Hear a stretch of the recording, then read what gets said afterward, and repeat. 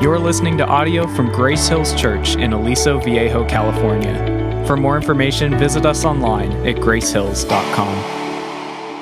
Well, good morning, Grace Hills. Good morning. It is a good morning. My name is Simon. If you haven't met me, I'd love to meet you at some point. He is risen. I got to clap at it. That was good. I like that. If you are new here and are not familiar with that phrase, you're not in a cult. It's okay.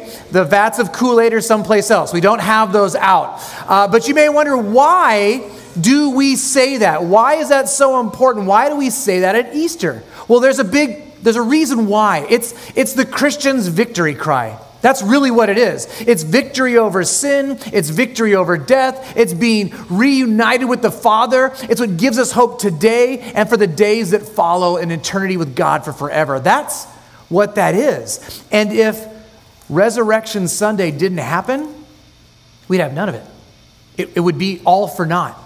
See, our God is a God who transforms. That's what we were seeing in this video, that there are lives that have been transformed because of what God has done. He changes us. He makes us different. We were one thing, He steps in, and now we're something different. That is what God does. You're going to see a theme today.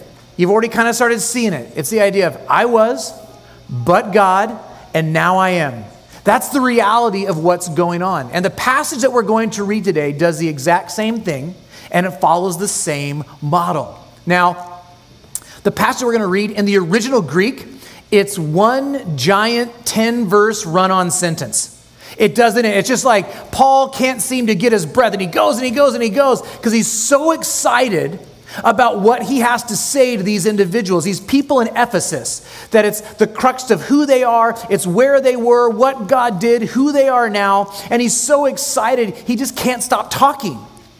My hope and my prayer today is that you're that excited today as well, as you realize who you were, what God's done, and what He's turning you into. And if not, that maybe today be the first day that you would even understand that. So here's what I want to do. I want to open up God's Word because it's the only thing that has truth, the only thing that has power. We're going to go to Ephesians chapter 2, verses 1 through 10. Now, if you're new and you don't have a Bible, that's okay. We have Bibles in the seats in front of you. They're brand new. If you don't have a Bible, you can take that, keep that. We want you to have the Word of God so you can continually have God's truth at your fingertips. Or if you want, you can just watch on the screen. The words will be up there. And you were dead in the trespasses and sins in which you once walked, following the course of this world, following the prince of the power of the air. The Spirit is now at work in the sons of disobedience, among whom we all once lived in the passions of our flesh, carrying out the desires of the body and the mind, and were by nature children of wrath, like the rest of mankind.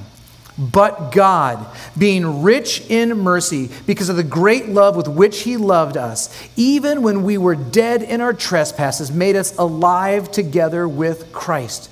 By grace you have been saved, and raised us up with Him, and seated us with Him in the heavenly places in Christ Jesus, so that in the coming ages He might show the immeasurable riches of His grace and kindness towards us in Christ Jesus. For by grace you have been saved through faith. And this is not your own doing. It is the gift of God, not a result of work, so that no one may boast. For we are His workmanship, created in Christ Jesus for good works, which God prepared beforehand that we should walk in them. Let me go ahead and pray, and we'll jump into this passage. Jesus, thank you so much for today. Thank you for Easter. Thank you for Resurrection Sunday. Thank you for being a God who has conquered death. Thank you for the life that you give your people. Lord Jesus, for my brothers and sisters who love you today, I ask that they would be encouraged, they would be filled with the knowledge and understanding of who you are and what you've done.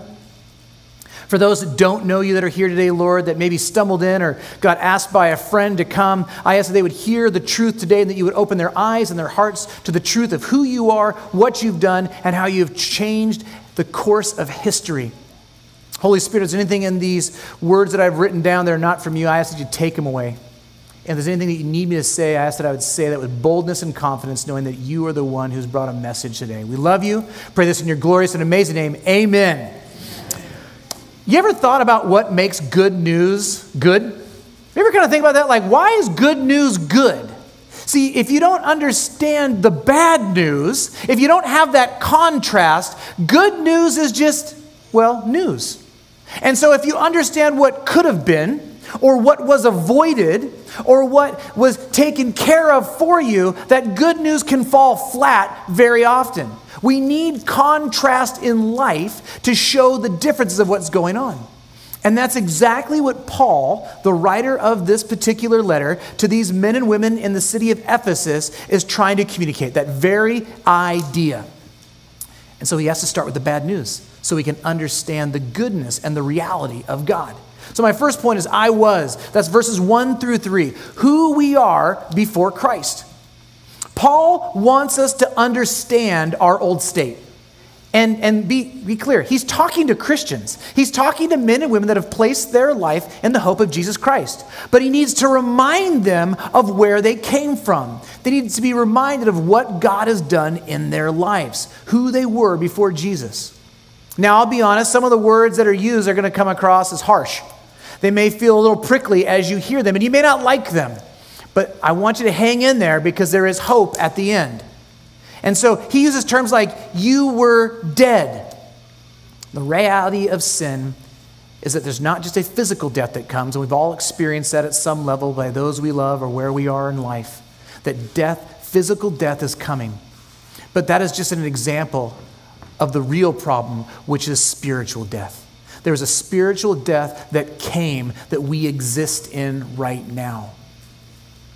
God is life. He is the giver and sustainer of life. And when we are disconnected from him, we are called spiritually dead. And what it's saying when it comes to our salvation, any hope that we have is that we can't do anything. We can't save ourselves. That's the idea. It doesn't take a genius to know that dead people don't do things, right? They don't. They can't. They have no ability. They have no power in and of themselves. And so we find ourselves from the beginning of this passage in a very desperate spot. And it tells us what created death, and what created death was sin. And that's a word that we don't like to throw around today. It's a harsh word. It makes people feel weird. Like, I don't know what it means, but I don't like it. It just seems mean and unkind and unloving. Well, let me define what sin is. Sin is either not doing what you've been told to do or doing what you haven't been told to do, primarily from God. That's what sin is. So there's sins of omission, so I admit doing something that I should do, or sins of commission, as I commit something that I shouldn't do. That's all that sin is. And it's all connected to God. And if God is perfect, if he is all-knowing, then what he says is good and what he says is evil is right. And when we do the opposite of that, we then step into a place where we take authority over God and say, you're wrong, I'm right. And that's sin. And the whole world is doomed because of sin and the effects. Now, the enemy of God is the devil. He is running amok. I mean, turn on the news, look at a paper when you're in the grocery store, you see the articles. It's not good. It feels really bad. And that thing that you're feeling that's really bad is sin. You're sensing and feeling the reality that sin is in this world, and it's ruining everything. And so, as we follow the world, we don't have a choice. Either you follow God or you follow the enemy. You're like, well, that's not right. It's like being in a rushing river. You can't stop. You get swept up with it. And the devil is moving strong and hard in a direction, and we can get stuck in that current. And that's what Paul is trying to say. That this world is telling us a bunch of things all the time, right? The world's always speaking at us. It says things like, believe in yourself. Follow your heart. Chase your arrow. You be you. And the enemy is saying, yeah, do that. Please do that. It's the very thing that has caused the very problem that we have today. And the enemy wants you to continue down that road of destruction and death and separation from the God of the universe. That's what he wants. See, the problem is that as we live in this way, we are considered sons and daughters of disobedience. And if we are disobedient and we have sin in our life, Romans 6:23 tells us the wages of sin is death. It says that now we're under the wrath of God. We're under his punishment. That there will come a day where we will stand before the maker of the universe and give an account for everything we've ever done in our life. Some of you are like, I don't care. Some of you are like, I don't look forward to that day. But you might be thinking, why? Why has God got to do that? Well, God is just. He's perfectly just in every way. He's like a good judge. If there was a crime that took place and people were murdered and killed and horrible atrocities were done, and that person went before a judge, and that judge said, well, you probably just had a bad day. It might have been some bad pizza. Maybe don't do it again, or do it again, whatever you want. Have a nice day. We would be outraged. We would think, this is injustice. How could this happen? And that's who God is, a perfect and just God. Now you might be saying, Simon, I think you're blowing this out of proportion. It's not that bad. I'm a pretty good person. I'm a nice guy. I'm a nice lady. I do good things. I bring food to my neighbor across the street. I walked someone across the street yesterday. I'm a really great person. I pay my taxes. I don't kill anybody. Well, let me give you a picture. I want to paint a picture that was impactful to me, and every time I do it, I dislike it because it highlights how wicked and evil I really am. Let's say this. Let's say that this little pebble represents a sin. Just one. It's so small, it's so tiny, it's not a big deal. It's just a little sin. It doesn't mean that much. Well, let's say that this wheelbarrow, this represents my life. And so maybe I said some harsh things to someone at work. Wasn't that big of a deal. Maybe I was disrespectful to my wife and my kids. I got 3 kids, so I go like that. Okay, so there's 3 of them. Maybe I was speaking gossip about someone that I had no business speaking about. Maybe I should have done something that was kind and helpful and I had the ability and I didn't do it. And maybe I just am a rude, mean, and angry person. But here's the thing. Let's say, I'll throw this out because I think I'm a pretty horrible person. I sin 5 times a day, having thoughts and ideas of things that I shouldn't have, not doing what I should do. 5 times a day, you're like, well, I'm better than you. Okay, you can use 3. I'll use 5, or maybe you're like, well, I'm way worse than you. You can use 10, whatever number you want. Multiply that out. So if I start multiplying that out, that's 35 sins a day, a week. And if I multiply that out, that's 1,960 sins a year. Well, I'm not that young, but I'm not that old.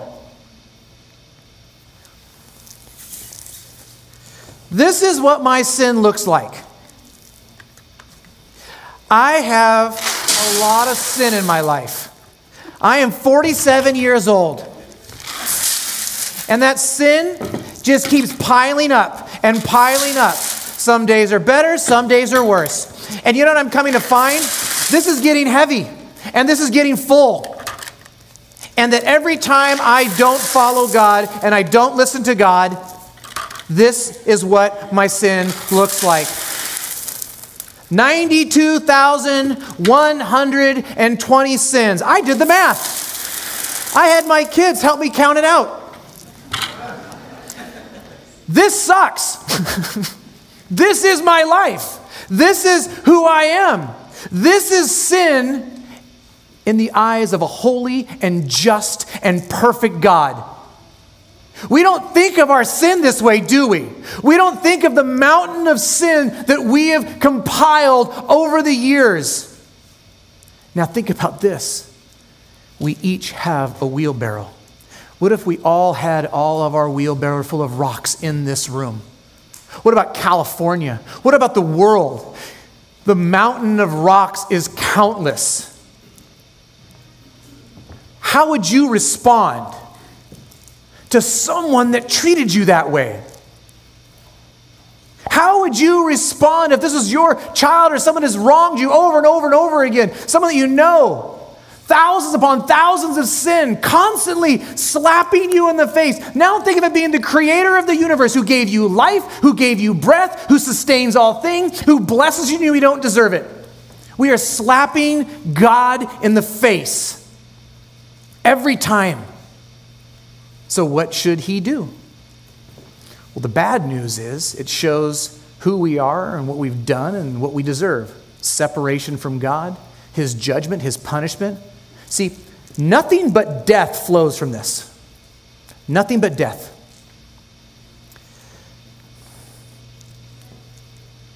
We would be very sad if this was the end of the passage. If this is the end of the Bible. If this is the end of the story. And we'd all walk out depressed with no hope whatsoever. But the good news is that's the bad news. So now we understand the problem. We understand the dilemma before us, right? Well, we have this great verse, but God. But God. Now we get to the good news. Now we get to the good stuff of why this is good. One of the best lines in the Bible is, but God. It's not about me. It's not how I can do good deeds. It's not how I can defy the odds, pull up my bootstraps, solve the problem, fix it on my own. It is namely and solely God and what he has done and what he is doing. Now it says that this is all based out of mercy. A rich mercy. So what is mercy? Not getting what we deserve. It's like getting pulled over by a cop. He's like, go on your way. We deserve a ticket. He's like, no, it's cool. As God looks at this pile, he says, I'm going to extend mercy. He could have thrown the book at us. He could have charged us, but he's not. Well, you have to ask the question, why would a God that's been so offended be willing to extend mercy to any of us? Why would he do that? It tells us love. And not just love, but the greatest love the world has ever seen. A love for one that has created us and made us and knows us, who has made us in his very image. He is always seen and known as a good and loving father who cares for his children. That's who God is. And if God is truly perfect, then only God can love perfectly. And his love cannot be undone by anything else in the world. There is no greater love than the love of God. It's his character, it's his nature, it's what makes him so good and perfect in every way. He is all-powerful, all-knowing, all-present. Amen. Think about this. His love is not blind. If you had ignorance in your life, you wouldn't know about all this sin, right? You're like, well, I love you. And then you get married, you're like, whoa, I didn't know that. But the reality is that God isn't blind. He's all-knowing. He sees this. Maybe you just see the top of the pile. He sees every single rock and he can name every single one because he knows all about it. What does that do to that love? It makes that love that much more amazing and that much more powerful, that he sees it and yet he still loves me and he still extends mercy to me. That's crazy that's the God that we worship, the God that we know. It's insanity that he would even do that. It's evidence of his love when we see this. But here's the thing.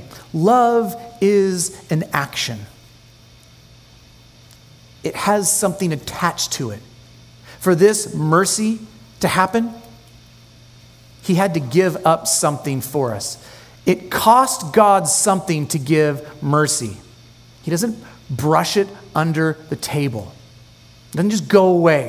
It says, while we were dead in our sins to God, he makes us alive. Well, how can he do that? Well, this life has to come from someone, and that someone is Jesus. The reason that we're here today, the reason that we celebrate the life that we even have. And that came through Jesus. So that means that it costs God his perfect Son to extend mercy to you so you could have your sins forgiven. Sin must be dealt with. It doesn't just go away. It has to be punished. It has to be paid for. Jesus took my sins. Jesus took your sins, your past sins, your present sins, and this is the one that blows me away. The sins that I haven't even thought about sinning on yet, he died for those too. In 10 years, I got a really good sin that I'm about to do. I don't even know what it is. It's going to be good, but he died for that too. That's mind-blowing that that's what the sacrifice of Christ did. God had to pour out his wrath on sin. And Jesus took it so you wouldn't have to. He became a substitution, a perfect substitution in every single way. And he died in your place. That I will take your sin. I will take all that. I'll put it on myself. I will go to the cross. And not just yours, not just mine, but the sins of the entire world. And if you have placed your life in the life of Jesus, then your sins are covered and paid for, and that gives you life. See, in my analogy, Jesus becomes the wheelbarrow for us. Could you imagine trying to go through life wheeling this thing around? Stairs are out of the question. We're done with stairs. Like, those no longer happens. We're all just flat earthers. And so the reality is that all we have is this. If I wanted to lift this up a mountain, I couldn't do it. And so it limits who I am. There's a pressure, there's a weight, there is shame, there is guilt to the sins that happen. And what Jesus says is put it all in my wheelbarrow, and I will take it. And he picks it up and he rolls it away. The Bible would tell us as far as the east is from the west, so are our sins forgiven. When he died for those sins, they're gone. They're paid for. They're good. And in this moment, he transforms you. Where we only had death before, now something different will flow out of our life. My third final point, now I am, verses 6 through 10, our new identity in Jesus Christ. We were once dead, and life comes from the life of Christ. But you may say, he died. Yes, he did. But the power of God rose him from the grave 3 days later. That's what we're celebrating today. This is Easter. He conquered sin and the effects of sin and what it has on us. He conquered death and the grip that it had on us, and how we can now have hope. See, if our life is hidden in the life of Christ, that means our sin has been paid for. So if our life's in Jesus and he took the sins and he died on the cross, he absorbed the wrath. He took the thing that we had. If our life is in Jesus, then that means that he lived the life we couldn't give. And then he also lived the death that we deserved. And so that's been fulfilled as well. And that he rose again, meaning this, that if our life is hidden in Christ, it means that we are now what? Alive again. If he stayed dead, we don't have anything. We don't have any hope if he stayed dead, because our life is his and it was satisfied by God, and he was good with the sacrifice. We can now be before the Lord for forever. And he also gives us his righteousness. So now we can live a life that brings God glory in everything. That's the beauty of it. See, the Bible would say that we are now raised up with him, that we are alive, seated with him, that God has poured out his great riches upon us and his kindness upon us. That's what he's done. And we have a new position. We're different. We don't have the same identity. Our old identity was that we were enemies of God. We were children of wrath, children of disobedience. But now it says we have a new identity, that we are sons and daughters of the Most High God, with all the rights and all the privileges that come from that. That we have access in a way that we never had access before. That we get to exist in the family of God, with God being our good and heavenly Father. Paul wants to make sure that we understand this. And he says this in verse 8. For by grace you have been saved through faith, and this is not your own doing. It is the gift of God. It's the gift of God. See, grace is different than mercy. Mercy is not getting what we deserve. So I should have got a ticket. I didn't get a ticket. Grace is getting what we don't deserve. It's getting pulled over, not getting a ticket, and then him handing you $100. I did not earn that $100. I should be giving the government $100 at least for my speeding ticket. See, that's the difference. So now we have even more. Not only are our sins forgiven, we're connected to God. We are with him for eternity, for forever. And you say, how can I have this gift? I've never heard of this gift. How do I receive this gift? It is only by faith in Jesus as your Lord and Savior, that we can have this gift, this life. It's not by your works. It's not by your good deeds. The Bible says that your deeds are as filthy rags before the Lord. We don't stand in front of a holy God and think that we have anything good going for us. So it can't be our doing. It can't be our ability. It can't be because I'm smart or I'm wise or I live here or I have this privilege or that privilege. None of that. Romans is a letter that Paul wrote. If you confess with your mouth and believe that Jesus Christ is Lord, you will be saved. It's a powerful statement. Because what we have is this very simplistic answer to a very complicated issue, isn't it? And that's the point. It's simplistic because it's not our doing. It's somebody else's doing. And that's what Jesus did on the cross. That if we confess with our mouth that Jesus is Lord, that he is Savior, that he is God, that he is perfect, and believe in our heart that God raised him from the dead, then we too shall have that life. Our sins will be removed, they'll be taken away, and we can live the life we were always meant to live. In a few minutes, I'm going to baptize 4 people in this tank. Yes, amen.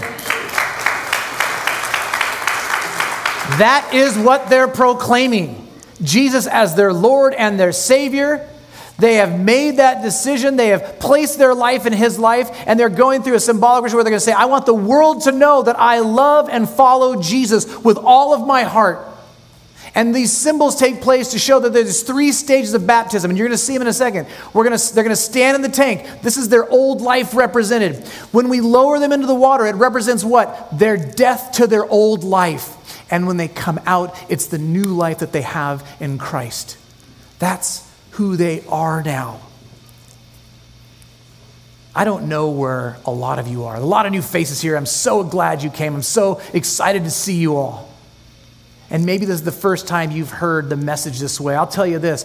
I prayed for my dad for 23 years to come to know Jesus. And it was this analogy was the one that did it. I don't know if that's going to do anything for anyone today, but I felt it fitting that I would share this analogy today so you would see a symbolic picture of your sin and a God that has forgiven you in such great and mighty ways because he loves you and has given you grace and has given you mercy. And if you want to do that, this is the best part. You could do that right now in your seat, sitting where you are. The questions that I'm going to ask these individuals are the same questions that you can ask yourself right now. Do I believe that Jesus is God? Do I believe that he lived a perfect life and took my place on the cross? Do I believe he died for my sins, satisfying the wrath of God? Do I believe he rose again 3 days later, conquering sin and conquering death? And if I placed my life in allegiance to him, that he is now my Lord and Savior, that he has control over my life? If you can answer yes to all those questions, you're saved. And I would love to talk with you. David would love to talk to you. Justin would love to talk with you. Any of the elders, anyone on staff would love to talk with you about that. I would encourage you, write on your bulletin, I think I accepted Christ. And then say, can I talk to someone? And I will call you. Literally, I will call you. I would love to talk with you more about that. Or you can find us during the Easter egg and say, hey, I think I just did this thing. Can we talk? I'd love to have that conversation with you because the reason that we have joy today, the reason that we have hope for tomorrow, and it feels very hard to have hope today, doesn't it? The world that we live in, as it seems to be falling apart and unraveling, we can have hope because our hope goes far beyond today and tomorrow. It goes on for eternity, where all sin will be fully vanquished from the earth, and we will stand with our Father and our Savior Jesus and worship him forever. That is the hope that we have. That's why we make such a big deal about Jesus all the time. And every week we come here, we open God's word, we learn about the God that loves, we learn about the Savior who sacrificed, and we hold that up to our lives and see how we do not deserve it, we did not earn it, but yet his grace and mercy has showered us with it.